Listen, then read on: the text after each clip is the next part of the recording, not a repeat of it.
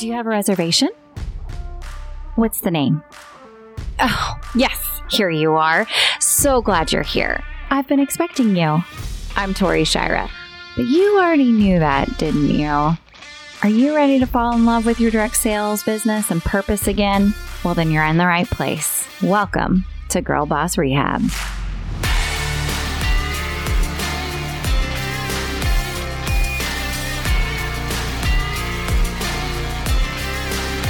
Hey, Girl Boss family. Okay, I am going to make this a quick one because I think it's short and sweet and it'll get to the point real quick.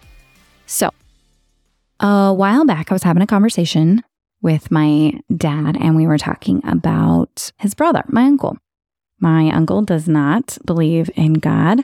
I don't know if I would say he's agnostic or if he's an atheist. Honestly, it doesn't matter. Because if you don't believe in Jesus as Lord and Savior, everything else is on the same plane. So he's telling me about all the conversations that he has with his brother week in, week out, and how he, will bring up God and, and ask him what he thinks about God or Jesus. And, what do you think happens when you die? And just different ways that he tries to insert it in the conversation. And also, they have different political beliefs as well. So usually conversations get rather heated when politics come into play. But that's not the moment here.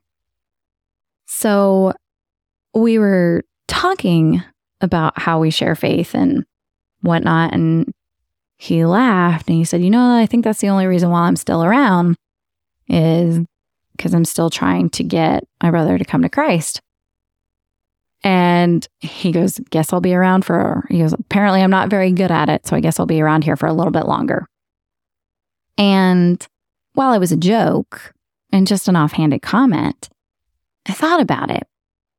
And it brought me to tell my dad, and I said, you can't judge your success by your conversations because you may not be the one who reaps the harvest. Like the quote from Hamilton. What is a legacy? Planting seeds in a garden you never get to see. And that very well may be true when it also comes to planting seeds of telling people about Jesus and how he died for us. And you're thinking, okay, great, talking to people about how they come to Jesus. What does this have to do with business? Well, that awkward moment. Okay. Do you remember the first time that you ever brought your business up in conversation with someone and you were like fumbling your words, or the first time you ever had to do like an elevator speech, that 30-second presentation? It's like, oh, what do you do? And you're like, well, and then like you literally have diarrhea of the mouth because you can't get it out concise and you're just going, and then when you walk away, you're like, oh, and hitting your head against the wall going, this is awful. But then over time in your business, you have gotten better at that. So when it's somebody asks, oh, what do? You can tell them in a concise manner, right? But if you never repeated what your business was again to anybody, you wouldn't have had practice on how to have that conversation. And then you also wouldn't have had practice on people's responses, right? Because, some people are like printing businesses. People have said, printing? People actually print things still? Yeah, actually they do. And I still carry business cards too. It's not just, hey, find me on Facebook. But I make a joke out of it. But people don't think of printing anymore because everything is digital files. Here's your digital workbook, or here's your digital contract, or here's everything online. Here's the application online. We don't have to print applications anymore. Well, no, but there still is printing. It just takes us a minute to think about it. For that example, people would think of the objections that you normally get or the responses that when you share what it comes up with. And I think sharing your love for Jesus, your testimony, even if it's not your testimony. I think sharing the grace of God is a lot like that, except on steroids. So here's my question for you. When's the last time you brought up Jesus to somebody that you didn't know what their belief was? Isn't that kind of crazy? How often are you asking people like, oh, what are your thoughts on God? Oh, well, I believe there's a higher power. Oh, really? What kind of higher power? And I think this kind of goes back to the episode that I talked about boldly, fervently, and accurately. If all you know is that God sent Jesus, fully man, fully God, on earth, as flesh, to walk among us, to take on our sins, to die on the cross, to take on the sins of the entire world, died on the cross, rose 3 days later, so we could live an eternity with him. And if that's all you know, but you know it accurately, and you can share that, then that's what you should be sharing. I think I'm getting more passionate about these conversations with people is because I feel like our time is shorter and shorter, and we are now living in a society that does not want to offend others. And we are forgetting that offense is a choice, and your reaction is my responsibility. It's not. My reaction is my responsibility. So while I can have an awkward moment, literally there is a Casting Crowns song called One Awkward Moment, which is basically talking about sharing the love of Jesus, because it is awkward. It is very awkward. And once you accept the awkwardness of telling someone about the love of Jesus and why you believe that there is only one way to heaven, then you're not going to say anything. And if you don't say anything, you're never going to practice and feel comfortable continuing to say it. Y'all, I literally was in a conversation with some other families. We were out of town for a gymnastics meets for the girls, and we were at some dinner with 2 other families. And somehow we got on the topic about, well, I just want to be a good person. And I was like, so tell me more about that. Well, I just think that if you're a good person, then that's all you need to do. Then you'll go to heaven. Y'all, I couldn't let that sit. And I was about to spend another 48 hours with these moms. Insert awkward moment. And I said, really? I said, well, can I tell you what I believe about going to heaven? About how you get to heaven? Oh, well, sure. Okay. Well, I believe that there's only one way to heaven, and I believe that you have to believe that God sent his one and only son to die on the cross for our sins, and he rose again, and he was resurrected, and all those who believe in him will be accepted into heaven. Oh, well, I believe in God. Okay. But that's not what I said. I said, but do you believe in Jesus? Well, yeah, Jesus was and that is how the conversation went. And it was awkward. The men around the table did start conversations of their own to get out of the awkwardness. And honestly, I want to say I blacked out because it was really awkward. But I said it. And I'll say it again. And it may be a little less awkward. Or it may be still the same awkwardness when somebody talks about, but well, if you're a good person, then you go to heaven. Huh? Not exactly. So you have to practice the awkward moment. Embrace the awkward moment. And if you're trying to separate your business from the gospel, you are missing the point. I'm not saying put a fish on your business card. I'm saying Be the example of joy in tribulation, that your customers wonder, how on earth does she have that? Despite all the things that she's going through, how does she have joy? Have such integrity that people wonder, how on earth is she still in business when she is standing up against these different things, and cancel culture should be having its way with her, but she has that much integrity that nothing seems to be touching her. By having actions like that, by having simple conversations, you will find out real quickly. Now, the other thing to preface if you were sharing with somebody is, I care for you so much that I want to spend eternity with you. Say that and that'll really freak them out. They'll be like, what? Ooh, sounds like a lot of commitment. Here's the simple fact. Eternity, you either get to spend eternity with life in heaven, or you get to spend eternity with death in hell. And if they just think that being a good person is what's going to get them to having a life of eternity, then start a conversation. And this goes back to planting seeds. I mean, you may not be the person that sees the harvest. Your job is just to share it. Your job is to be an example of it. And the Holy Spirit will do the work. I can't change anybody's mind, nor can I transform anyone, nor can I save anyone. But I can share. I can be obedient. When God says, hey, you ready for an awkward conversation? Here you go.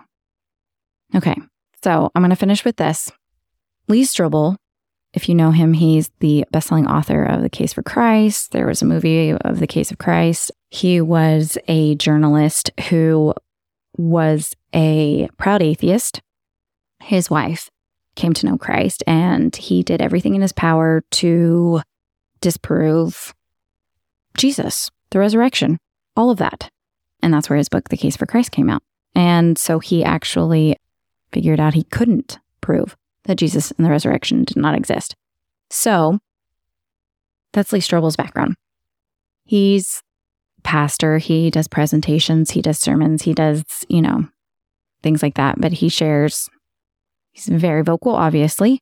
And so one of the stories that I heard him share once was when he was a baby Christian and he was still working in the newsroom for the newspaper. And as he was leaving the building, he felt the Holy Spirit prompt him to go back upstairs and invite his coworker, who was an atheist, to church on Sunday. And while Lee was like, oh, but he's an atheist, he decided he was going to be obedient anyways, walked up there and saw his coworker at his desk and said, hey, Easter's coming up and I just wanted to invite you to go to church with my family on Resurrection Sunday. The coworker laughed and said, Lee, I'm an atheist. I don't believe in God. He said, I know, but I'd like to invite you to go to church with us and, just hear more. And the coworker said, no, I'm not going to church with you. So Lee said, okay, well, I just wanted to ask. So he walked away and then started thinking and going, okay, God, why did you have me do that only to stand there and get rejected? Well, Lee wouldn't know why until much, much later in his life, when he had just finished a sermon and a man walks up to him and says, can I share the impact you've had on my life? And Lee says, sure. Okay. Now, again, best-selling author, has created tons of resources.